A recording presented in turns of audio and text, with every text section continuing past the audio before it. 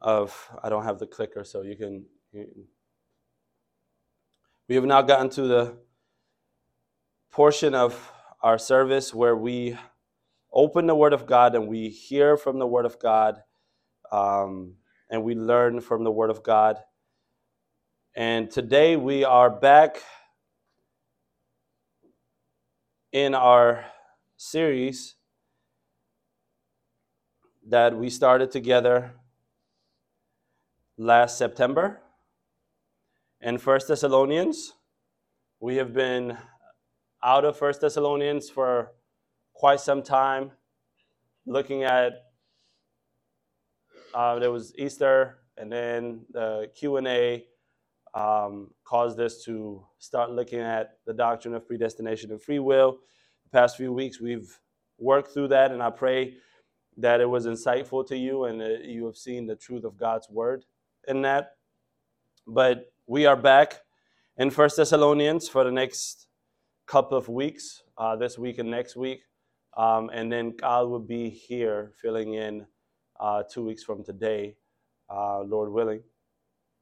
And then we'll continue to plug through 1 Thessalonians and for the next several weeks, and sometime in the summer, if the Lord wills, we'll finish our study in 1 Thessalonians. So I ask you now to turn to 1 Thessalonians chapter 5, and we will read the first 5 verses, pray, and see what the Lord wants to teach us from his word. 1 Thessalonians chapter 5, verses 1 through 5. Now concerning the times and the seasons, brothers, you have no need of anything to be written to you. For you yourselves know full well that the day of the Lord will come just like a thief in the night. While they are saying peace and safety, then destruction will come upon them suddenly like labor pains upon a woman who is pregnant, and they will never escape. But you, brothers, you are not in darkness, that the day would overtake you like a thief. For you are all sons of light and sons of day. We are not of night nor of darkness. Let's pray. Father, we come before you, having read your word, to ask you to illumine and enlighten your word by your Spirit so that Christ can be glorified, Christ can be manifest in how we are to see and understand and respond to your word. So Lord, we ask you to give us insight that will be useful for the transformation of our lives into Christ-likeness, in whose name we pray. Amen. So because we have been out of 1 Thessalonians for a while, and for some of you, this is the first time that you've been here. If you're anything like me, you need some kind of context and revision, because Thessalonians chapter 5 is not written in a vacuum. So just to kind of jog our memories, this is where we are. Paul, in the first 3 verses, 3 chapters, gives us a lot of theologically rich truth by way of introduction, and he finishes the 3rd chapter with a prayer. Chapter 3 ends in a prayer, because every spiritual truth, every theological knowledge can only be empowered by the Spirit through the means of prayer. Because in chapter 4, what he does is he goes into the practical life of the church. He introduces the church. He introduces himself to the church in the first 3 chapters. And it's really, really deep theology in there. It's conceptual. It's principles. And he says, I pray. And he prays, and he takes them to heaven in prayer, and he prays for them. And then in chapter 4, the first part of chapter 4, he starts telling them the practical implications of the church's life and sanctification. He tells them this is the will of God, your sanctification. And by way of abstaining from sexual immorality and impurity, right? So this is practical stuff that Paul tells them in the first parts of chapter 4, personally to be sanctified, but also he gives them an insight on how to live as a Christian in this society. How does the church supposed to live? Be quiet, work hard, honor the Lord. Those principles, those practical applications of what he has said is what he tells them in chapter 4. But he finishes chapter 4 not just focused on how to live life in this planet, in this world, in this time, but he finishes chapter 4 reminding them that their life is not all there is here. There is a resurrection life, that those who die in Christ will be raised from the dead and inherit a kingdom. And he wants to reassure them, and he finishes that chapter with that reminder that there's more to life than what the daily struggle is. And he assures them about their resurrection life. So when you hear that one day you will be raised from the dead and the Lord will come and call you up in the sky if you're still alive, or even if you're dead. If you're dead, then you get called up first and you meet the Lord in the clouds, and then those who are alive then gets called up. And the natural question you would ask is, when is that? When is the day of the Lord? How do we know when that is? How can we tell that it's the end times and the Lord is going to just come? How can I tell? How can I know? Is there a 2-minute warning? When is the time? It seems like Paul is answering that question to the church of the Thessalonians, and we as a church can learn a lot from that. In terms of, if you ever wondered and were anxious when the Lord will come to you, or when the Lord will come back in glory.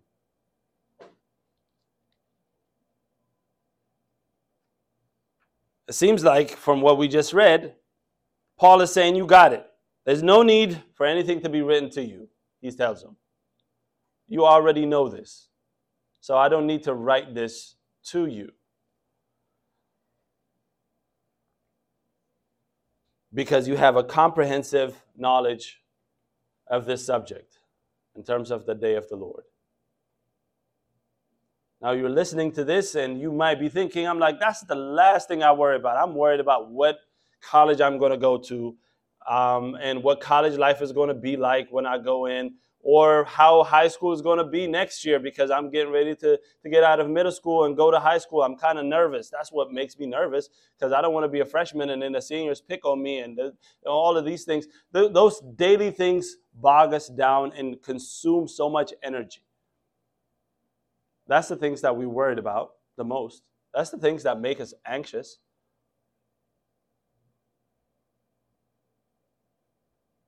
And those things are real. I'm not discounting them. But there is a greater, more serious, with eternity on the line, there's a greater concern we need to have a comprehensive knowledge about. It looks like the Thessalonians either learned from Paul when he first went there to minister to them about this. So he says, oh, I taught you this very well, so you already know, so you don't need to worry about the times and the seasons. About this you know. But do we know? Do you know? Are you concerned by that? Because ultimately, we're looking for something from outside to come in, that the end times and the Lord coming, descending from the heavens, and everybody sees him, every knee will bow and every tongue will confess that he is Lord. We want to see that time, and we want to know when that time is. Is it in 10 years? Is it in 5? Is it in 100? We want to know. But here's a guarantee. Whenever that time is, there is a time that the roles are reversed. You will go to him before he comes to you. There is a possibility. And people have been going to him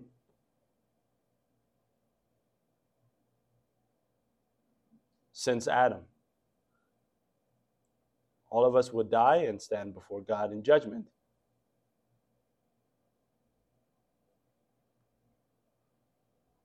And when we're young, we don't think about that. Because, we got 60 more years to most of you.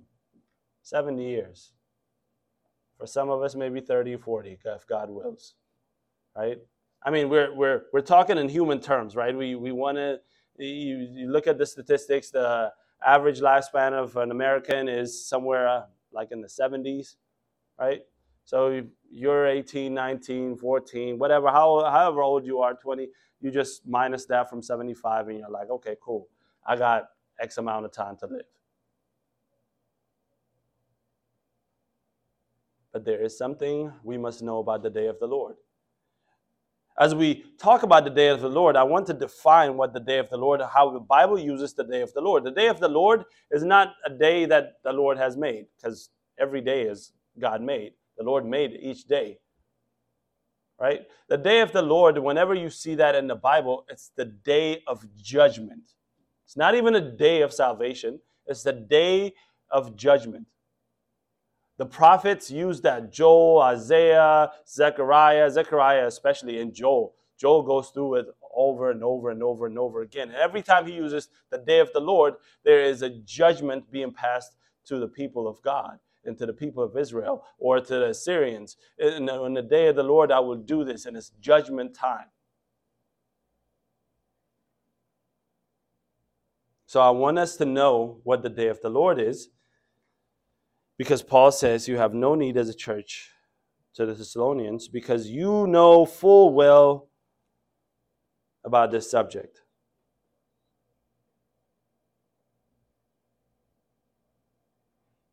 Because at best, most of us think about our sanctification, right? The best of us in here think about our sanctification. Abstaining from sin. We don't want to sin. We want to honor our parents. We want to stay pure. We want to not tell lies. We want to do what Christ says to do in his word. And we want to be obedient at best. And we want to do that in this context, in this world. Whether you're in school, at work, or at home, or with your friends, whatever. Your social media activity, all of that. Is that honoring God? At best, the best of us is concerned about that.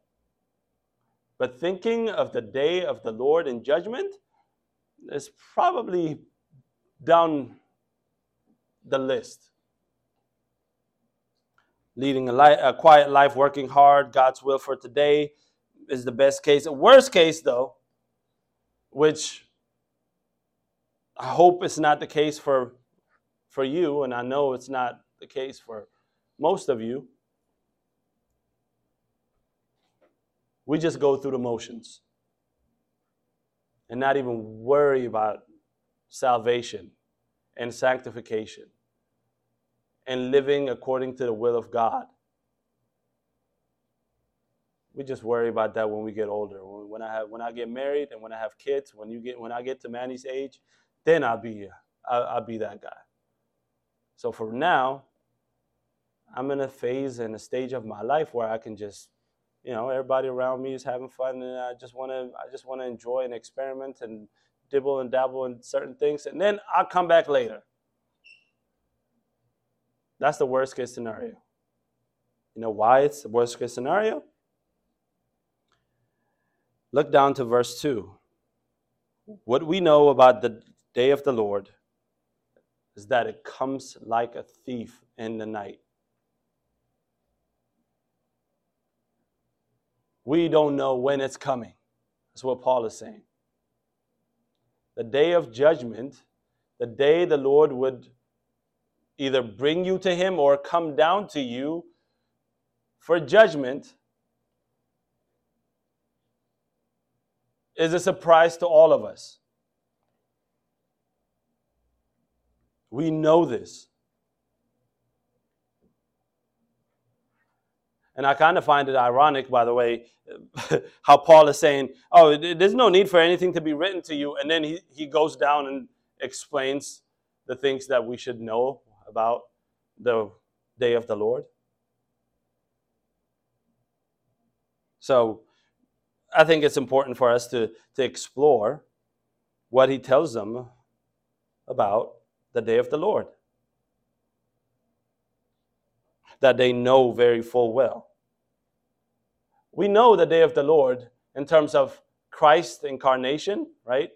Christ coming to save sinners, to reconcile sinners to a holy God. That is his first coming. We are so aware of that. And so were the Thessalonians. That's what they believed. Paul goes into Thessalonica in Acts chapter 17 and tells them that the Christ had to suffer and die, and this Jesus whom we proclaim to you is the Christ. That is the gospel that he preached to them, and some of them got converted right there on the spot. So this incarnation, the first coming of Jesus, if you will, that was fulfilled 2,000 years ago, where the Lord brought people from darkness to light, is a subject we know very well. John 3:16 is our favorite verse in the Bible. But do you know what John 3:17 says?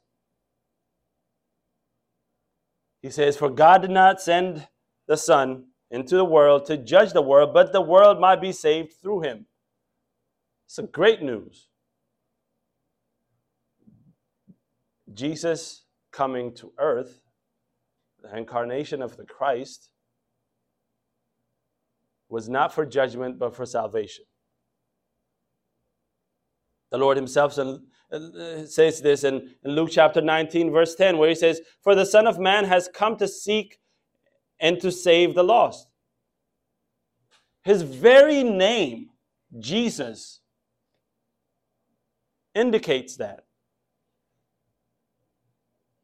The angel shows up to Joseph and tells him in a dream that his betrothed wife to be, Mary, would bear a son, and she will bear a son, Matthew chapter 1, verse 21, "and you shall call his name Jesus." Why? "For he will save his people from their sins." That's why Jesus came from. Jesus came from heaven to earth to save sinners. And we are so confident in that knowledge. You know this stuff.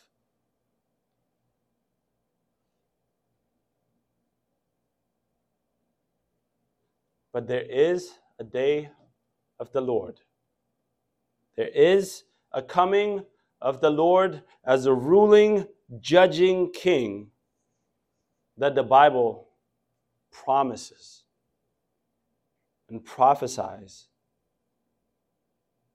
The Lord himself tells his disciples in Matthew chapter 25, verses 31 to 33, "But when the Son of Man comes in his glory and all the angels with him, then he will sit on the glorious throne, and then all the nations will be gathered before him, and he will separate them from one another as the shepherd separates the sheep from the goats, and he will put the sheep on his right and the goats on the left." You see that imagery of the judgment seat of the Son of Man, Jesus, who when he comes in his glory, he sits on the throne. We read about it in our scripture reading for today, and we'll go back to it to illustrate a point in what Paul is teaching about the day of the Lord. This is a promise. And if you believe that the promise of a Savior King coming to earth, living a life that you and I live, killed on a cross, buried in the tomb, resurrected from the dead, and ascended to heaven, if you believe that is true, you must also believe that his coming in judgment is true. This is something that you should have a comprehensive and a confident knowledge about. you should know full well that Jesus Christ will come as a ruling and a judging king.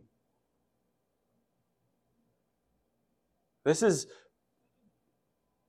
part of the gospel that the apostles were commanded to preach. When Peter goes to Cornelius' house in Acts chapter 10 and verse 42, he tells them what the gospel is in the previous verses. And in verse 42, he tells them, and he, referring to the Lord Jesus, commanded us to preach to people and solemnly to bear witness that this is the one who has been designated by God as the judge of the living and the dead. Christ has been designated by God the Father as the judge of the living and the dead. And we are to proclaim this. He commanded us to preach this, Peter says.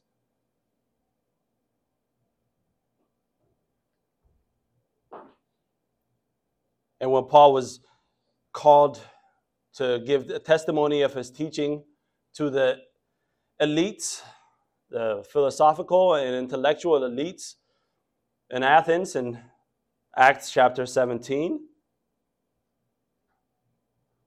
and he proclaims the gospel to them, verses 30 and 31, this is what he says. Therefore, having overlooked the times of ignorance, God is now commanding men that everyone, everywhere should repent. Why should you repent? So that you can live your best life now in the name of Jesus. Amen. No. Everyone should repent. This is what God is commanding, because he has fixed a day in which he will judge the world in righteousness through a man whom he determined, having furnished proof to all by raising him from the dead. Do you hear that language? You should repent because judgment is coming. And that judgment is given to the one who was raised from the dead, the Lord Jesus Christ. That is the day of the Lord that the Thessalonians knew full well. Do you know full well about the day of the Lord? Do you consider it that way as a church? Because we must have the full picture of God's redemptive plan through Christ. If we're being honest, we like to presume on the first coming of Christ. We like to emphasize the first coming of Christ, and we like to just camp there and live there and just presume on it and really exploit it and abuse it.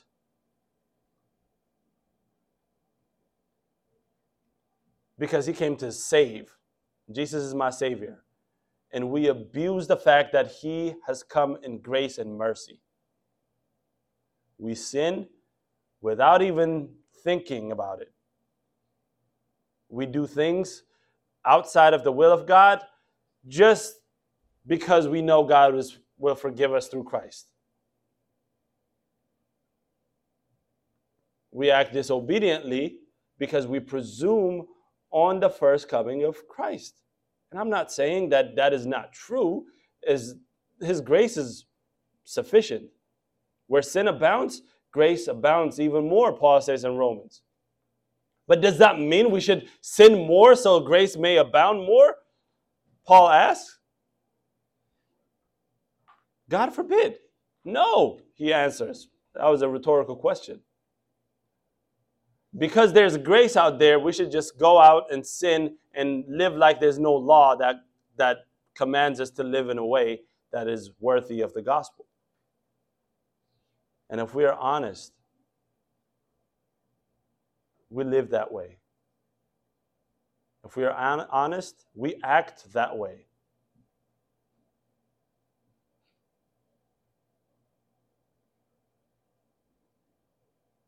Because we know down the line God is going to forgive us. All I got to do is just go back and say, hey, sorry, God. we presume on the first coming of Christ. But we must, as a church, have a full picture of that. What that means. Full picture of God's redemptive plan through Christ. Because a healthy church, like the Thessalonian church, has a comprehensive knowledge of both. And if we want to be a healthy church, we need to have a comprehensive understanding of both comings of Christ, if you will. Both as a Savior and as a judge. Sometimes I wonder,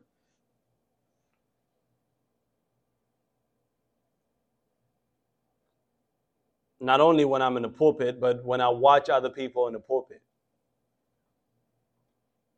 and other churches.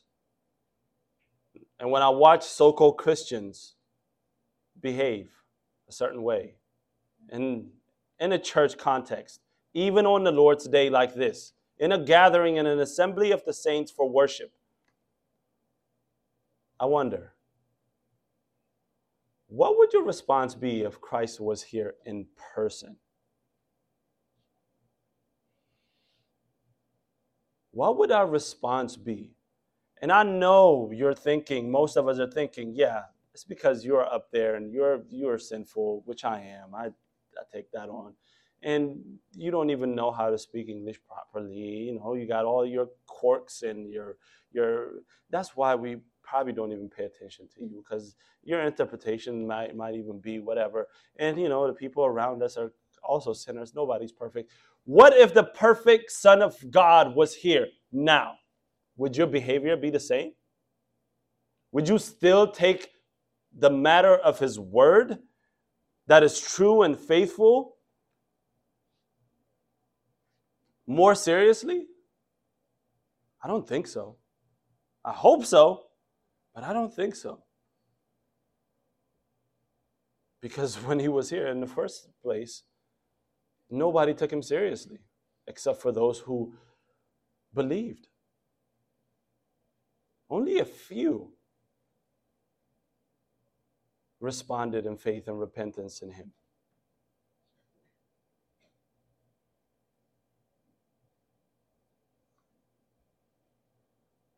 So we must, if you want to be a healthy church member, a healthy Christian, a real disciple of Christ, you must consider and have this comprehensive knowledge of the day of the Lord.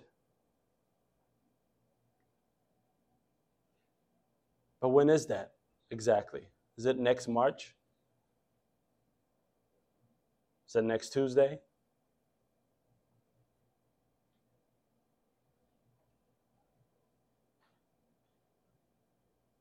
Another thing we know about the day of the Lord is that no one knows the exact time or the season. Because this is what Paul is writing to them, right? Concerning the times and the seasons, you don't need to know. Because no one knows. The Lord Jesus himself, in Acts chapter 1, verse 7, after his resurrection, he's been teaching them about the kingdom of God for 40 days. And then they come to him, his disciples come to him and say, hey, is this the time now where you would restore or your kingdom back and then you will reign as a king? Is it done now? Is it now, Lord? And here's what he says to them. But he said to them, it is not for you to know the times or seasons which the Father has set by his own authority. Now, after Jesus, also in Mark chapter 13, after Jesus talks to them about how should we know what the end times are going to be, and he gives them all these signs and things as such, in Mark 13:32, he tells them, but of that day or hour no one knows, not even the angels in heaven, nor the Son, but the Father alone. You can't guesstimate it. You can't go and decode the book of Revelation and try to make it line up with Ezekiel's prophecy and Daniel's prophecy and Isaiah's prophecy and Joel's prophecy. Look at the numbers. Look at everything that's happening. Oh, Trump is going to be president again. That means Jesus is coming. Oh, no, it was Obama. Oh, no, it's Biden. Oh, this person. Oh, this is happening. What was the TikTok trend? Those sheep walking around in a circle all over the world. Oh, this is what's happening because the sheep and the goats, I'm going to pick this, that, and the third, and I'm put all of that together. That's it. It's February 32nd. That's when he comes.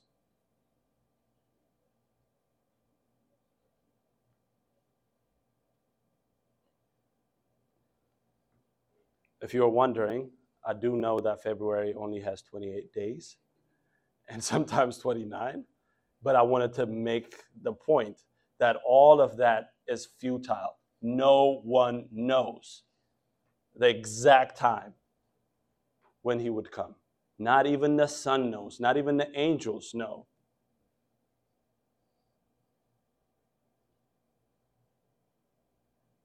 Only the Father alone knows. This is one of those divine secrets that has not been revealed to us because of God's own authority and because of God's design. To this, Moses testifies in Deuteronomy 29:29, where he says, the secret things belong to Yahweh our God, but the things revealed belong to us and to our sons forever, that we may know and we may do all the words of this law.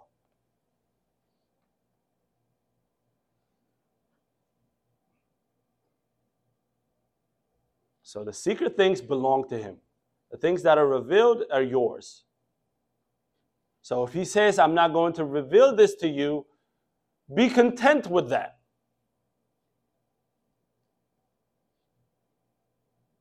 You know what curiosity did to the cat. There's no reason to be curious about this.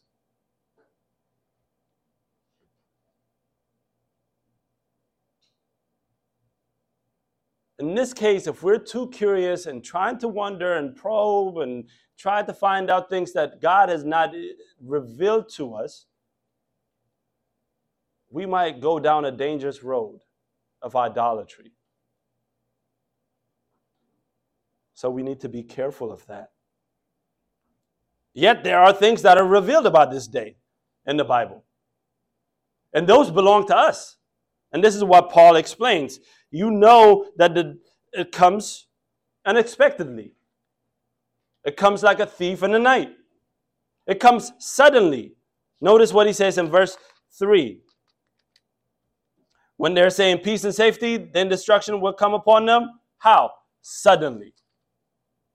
It's sudden. It comes like a thief. It's unexpected. Like I said, there's no 2-minute warning.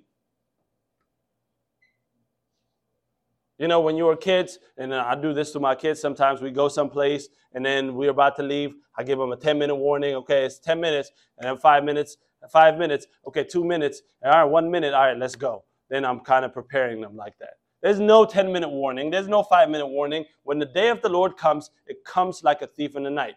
I don't remember the last time a thief called your house and said, hey, I'm going to come and rob you at like 2 a.m., all right? Just make sure that you're asleep. Or shot you a DM on Snap and stuff like that, right? Or send you a TikTok. It's unexpected. Peter says the same thing in 2 Peter chapter 3, verse 10. But the day of the Lord will come like a thief, in which the heavens will pass away with a roar, and the elements will be destroyed with intense heat, and the earth and its work will be found out.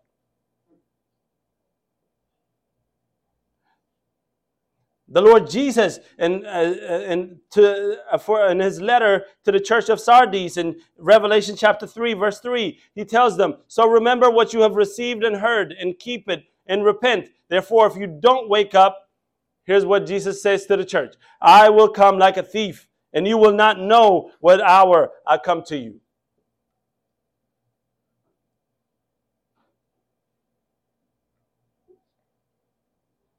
Again, he says that in Revelation 16 and 15, behold, I am coming like a thief. Blessed is the one who stays awake and keeps his garments, so that he will not walk about naked, and men will not see his shame. This much we know. It comes suddenly. It comes unexpectedly. This much we know, so that we can be watchful and we can remain prayerful. For all we know, he can come right in the next 10 seconds. And how would he find us in here? Would he find us gleaning his word? Or would he find us more worried about whatever else is the topic of conversation on that side of the room? Would he find you actually trying to understand what his will is about the Lord? Or would he find you scrolling up and down on Instagram right now? Because it comes as a thief in the night. It's unexpected. But the problem is, there are false assumptions we make about this day.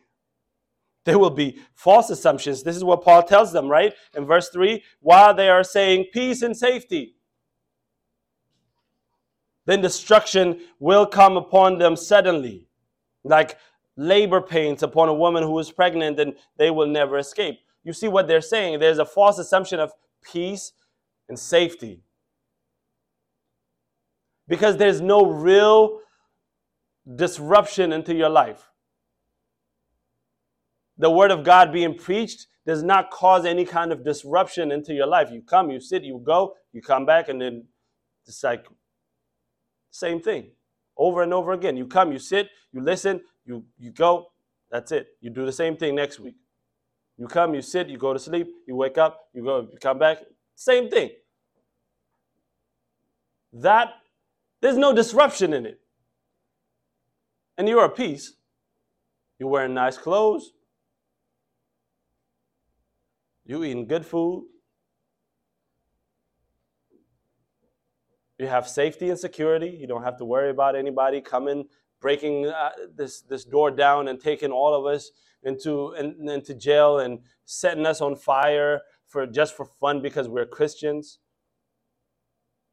You don't have to worry about that. We're comfortable.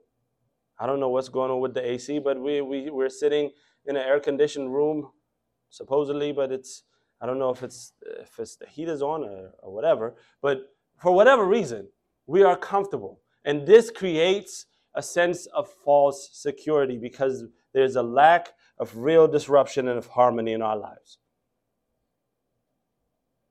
This is what Paul is saying. This lack of disruption of harmony in their lives makes some people to have this false assumption. It makes them feel like they're safe and they're experiencing true and lasting peace. And some people do believe that world peace can only be found through human means. That everybody just put down the guns and love each other. Love is love. Everybody just be tolerant to everybody else's needs. That's how we come to unite and be loving to one another in kindness and niceness. This is how we get to be peaceful. And then they truly believe that because they don't have a real disruption of harmony. So Paul says they feel like they're safe and they feel like they have peace. But they do that in false assumption. Because in reality, look down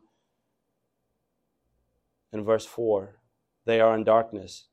Because the implication of verse 4 is those that are in darkness, that day will overtake them like a thief. Right? But whether intentionally or unintentionally, there will be some of you, there will be some of us in this room right now listening to this message that you would think that your academic achievement or the money that you would make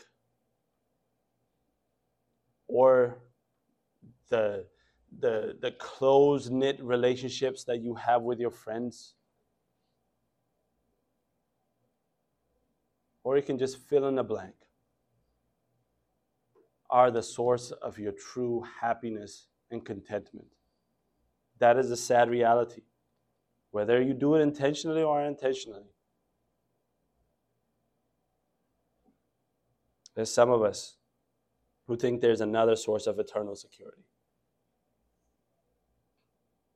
That you are immovably secured based on whatever state you find yourself in, because your parents are rich, or because your parents are educated, or because you live in a nice house, or because you're really, really smart, or because you're really, really handsome or beautiful outward appearance-wise, because you have thousands and thousands of followers on Instagram and TikTok, because you have friends that are into the same things as you and that makes you secure. You would feel like you're immovably secure. And that's not shaken by anything. And you would say, what day of the Lord is this crazy guy talking about? What judgment is he talking about? He's trying to scare us straight. This is just religious jargon so that the people can remain in power. Man, I just want to just get out of here. You would think that. Listen to how Peter describes this mindset in Peter chapter 3, verse 3 through 7. Knowing this, first of all, he says, that in the last days mockers will come with their mocking, following after their own lusts, and saying, where's the promise of his coming? For since the fathers fell asleep, all continues just as it was from the beginning of creation. From when they maintain this, it escapes their notice. Actually, before I get to that, I want to explain what you just heard in verse 3 and 4, right? Their argument is, where's the promise of his coming? What are you talking about? Since the beginning, all things have been the same. I get born, I live, and I die. So with my parents, my grandparents, my great-grandparents, and their parents and their great-grandparents, it's the same thing. I mean, you live, you work hard, maybe you gain some money, maybe you gain some wisdom, maybe you have some relationships with people that are meaningful, and then you die. That's all life is. What is this coming you're talking about? He says this is mockery. This mindset to God is mocking God. In God's eyes, you're mocking him. And the reason why they do that, by the way, is so that they can follow after their own lust. They want to do whatever their flesh desires to do. They don't want to do what God wants them to do. God wants to take his word more seriously and faithfully. We don't want to do that. I'd rather do something like this while church is happening. I'd rather lean over and have a whole conversation, not even a little comment on what is being said. A whole conversation.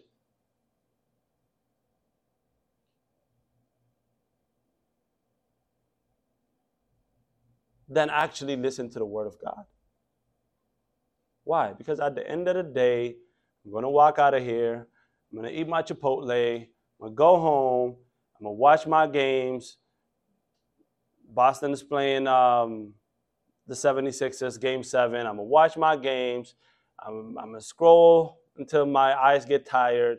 And I'm going to go to bed. I'm going to wake up tomorrow, go to school, do it over again tomorrow. Until next Sunday when I come and do the same thing over again. And then, whatever. Maybe down the line I'll get. When you're thinking that mindset, brothers and sisters, here's what Peter says. When you maintain this, it escapes their notice that by the word of God the heavens existed long ago, and the earth was formed out of water and by water, through which the world at the time was destroyed. Going back to the time of Noah, remember? Noah built an ark for 120 years, and people were mocking him because they have not known rain for 120 years. Your life is a blip. Our lives is a blip compared to 120 years. We don't even have the bandwidth to go back 120 years, what our parents and grandparents were doing and our great-grandparents were doing. From that time to this time, people were mocking, like, what are you doing? God caused the flood, and how many people got saved? 8 people. A lot of, archaeological or theological experts assume there was at least about 760 million people on earth at the time of the flood. 760 million people on the face of the earth. And only 8 get saved. Because everybody else was like, what rain, man? Like, ever since Adam lived, we ain't seen rain. What are you talking about? Flood? What are you talking about? I mean, Methuselah was there, and, we ain't seen no kind of flood like that. I don't know what you're talking about. And then they're just mocking. And they're living their life for 120 years, waking up every morning, doing the same thing over again. So Peter reminds his readers of this truth.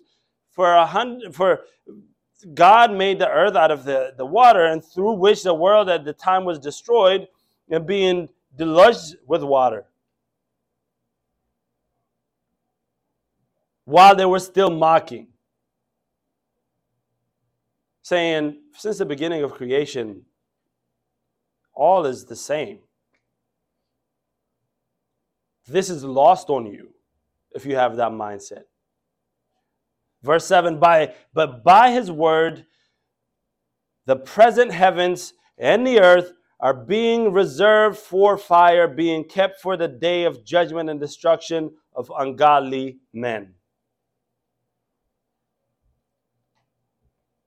Keep mocking, seems to be the consensus. Keep thinking that day is not going to come. That day will come. Suddenly.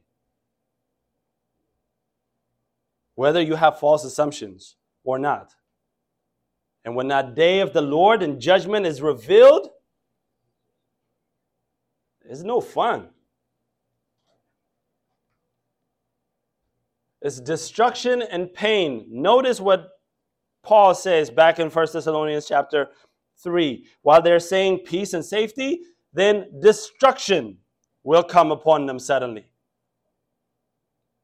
Like labor pains upon a woman. That day of the Lord is destructive and painful. We do know that. It is revealed in God's word that the day of the Lord is a day of destruction and pain. Joel's vivid description in Joel chapter 1, verses 15 and 20, where he says, alas, for the day of Yahweh, for the day of the Lord is near, and it would come as destruction from the Almighty. Has not food been cut off before your eyes? Gladness and joy from the houses of God?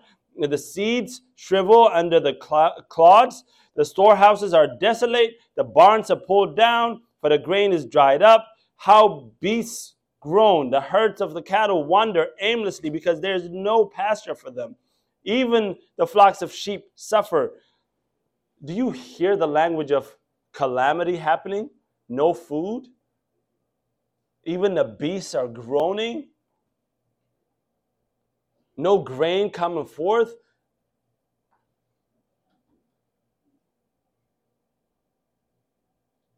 Verse 19, to you, O Yahweh, I cry, for fire has consumed the pasture of the wilderness, and the flame has burned up all the trees of the field. Even the beasts of the field pant for you, for the water brooks are dried up, and fire has consumed the pastures of the wilderness.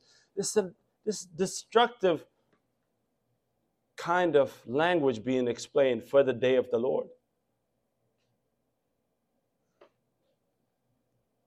He even describes it as labor pain, which is arguably the worst pain any human being can endure. Now, I don't make any presumptions or assumptions of how painful that is, because I'm not a woman. I've not been a woman, nor would I ever be. But I have seen women go through, I have seen my wife, more specifically, go through labor pains.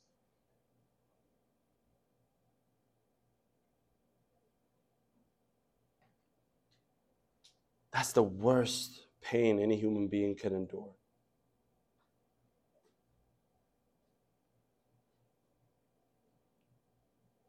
Listen to what Joel says in Joel 2:11.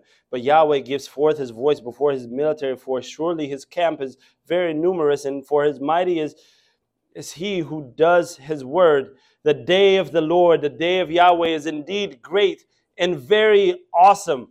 Not awesome like we think we are. It's like, hey, that movie that we watched last week was awesome. Like, great. No, awesome as in like it actually makes your jaw drop. You cannot bear it. Look at what he says. Who can endure it?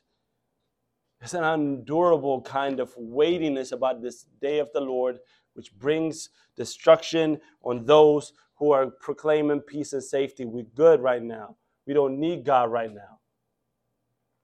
The Christ that you're preaching right now, he's irrelevant. He don't do nothing to me. He don't put money in my pocket. He don't add any kind of notoriety to my friends. He don't make me have fun. So he's irrelevant. That kind of peace and security, that kind of false assumption will be met with destruction and pain, is what Paul is saying.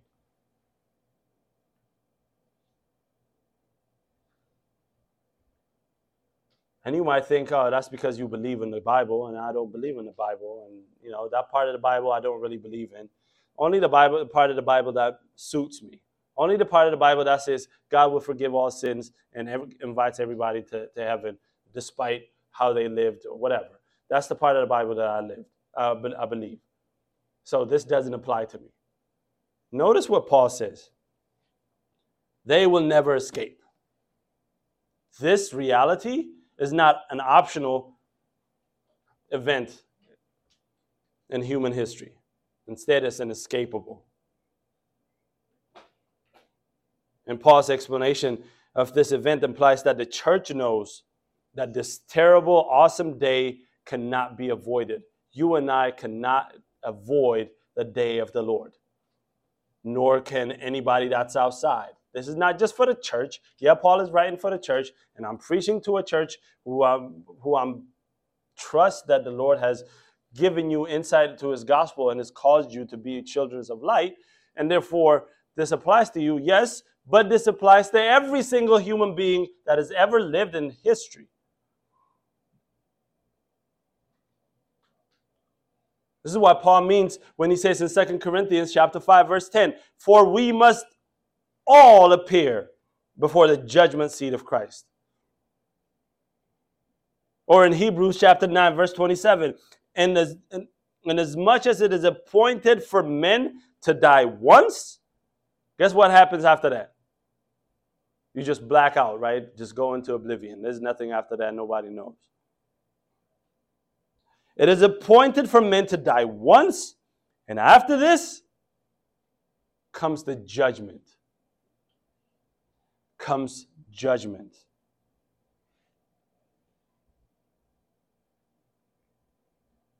It is an unavoidable, inescapable reality. The day of the Lord. You cannot escape it. You can ignore the truth of the gospel being preached to you week in and week out faithfully by the church, by your parents, by people God puts in your life. You can avoid to walk according to the calling of the gospel. You can ignore the church and church service and serving the Lord and walking in his will. You can avoid all of that while you're living on this earth. And he might not smite you to death because of his tolerance. and his mercy. But that day of the Lord is something that you cannot avoid. None of us can avoid it.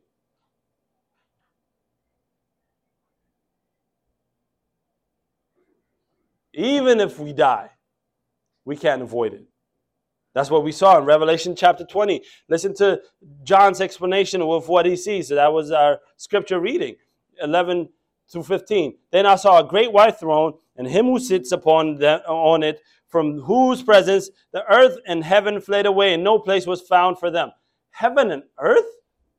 The entire universe, when they see the Lord seated on the throne, they want to hide their face from him. They want to run away.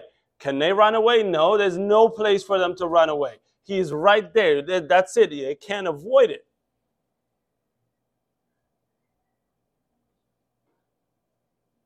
And I saw the dead, the great and the small. I mean, listen to the range. It doesn't matter if you died rich or poor, if you died a Christian or a non-believer, if you died very smart or very not so smart. It doesn't matter how you died. I saw the dead, great and small, standing before the throne, and books were opened. And another book was opened. This is the main book, the book of life. And if your name is not found in it,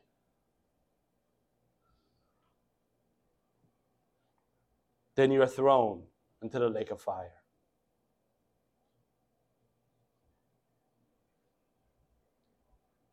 As these books are being opened,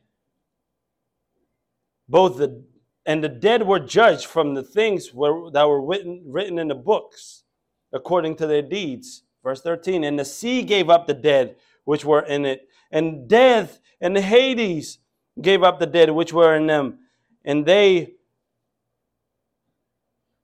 were judged by the one who sits on the throne.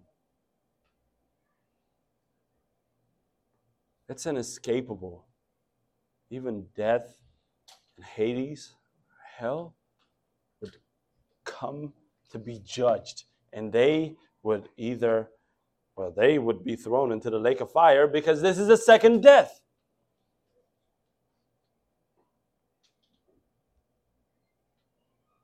And if anyone's name was not found written in the book of life, he was thrown into the lake of fire. Scary. Manny, you're scaring us. You're preaching fire and brimstone. What should the church's attitude in light of this be? In light of this, look at what Paul says in verse 4.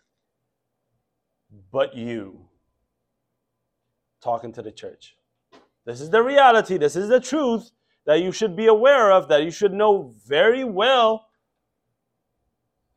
But you don't need to worry about it. This is what Paul says. But you, brothers, are not in darkness, that this day would overtake you as a thief. So in light of this, the church's position is that the church is deemed to be in the light, not in darkness. The church is described in verse 5 as the sons of light and the sons of day. So you as a church, you as a believer, are not in darkness, and this day is not going to overtake you like a thief. Because you are in the light, not in darkness. You have trusted in the first coming of Christ, and you have put your faith in him, and you are obedient to his will, and you walk with him, and you are true disciples, and as true disciples are assembled together as a church, and therefore you don't need to worry. But you are not in darkness. Great news.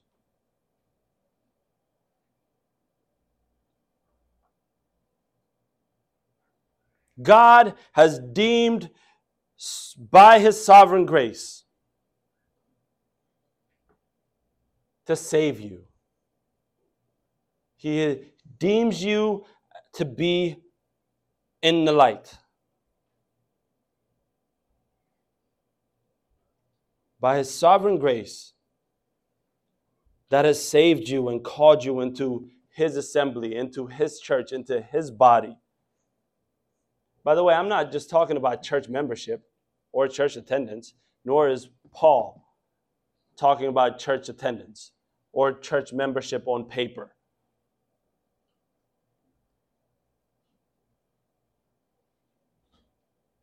You don't need to worry because you've been born again into the family of God by the Spirit of God. That you're a true disciple.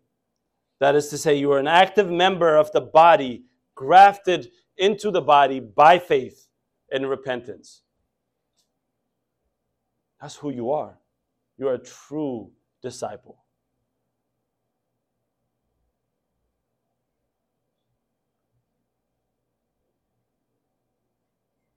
That you endure and preserve by the power of the Holy Spirit. You abide in Christ, abiding in and abiding by his word as revealed in Scripture. If that describes you, then there's no need for you to know the time and the seasons to be written to you. And that's who you are. So as a church, you and I must remember this truth.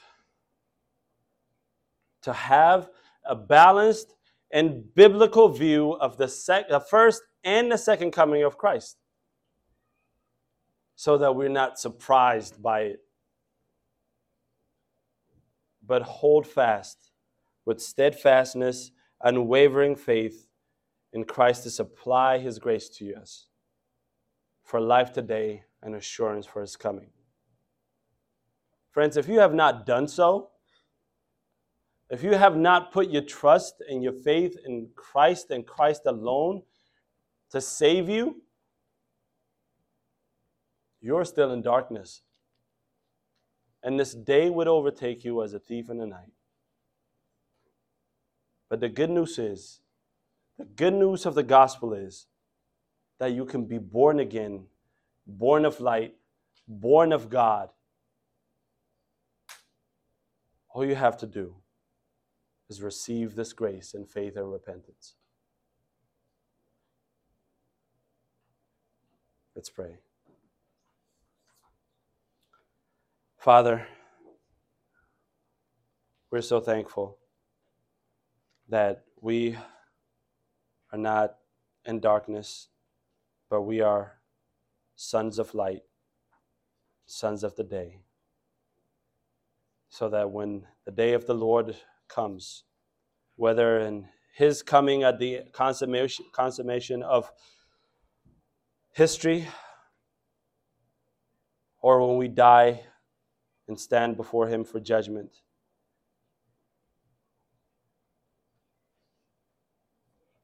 we can testify and we can look upon Jesus, the author and the finisher of our salvation, to redeem us, to save us from the calamity and the destruction and the pain that is prepared for children of wrath, children of disobedience, and the children of darkness. So, Father, would you give us this faith today? Would you give my brothers and my sisters this faith, this endurance, this heart of discipleship by your grace and by your Spirit?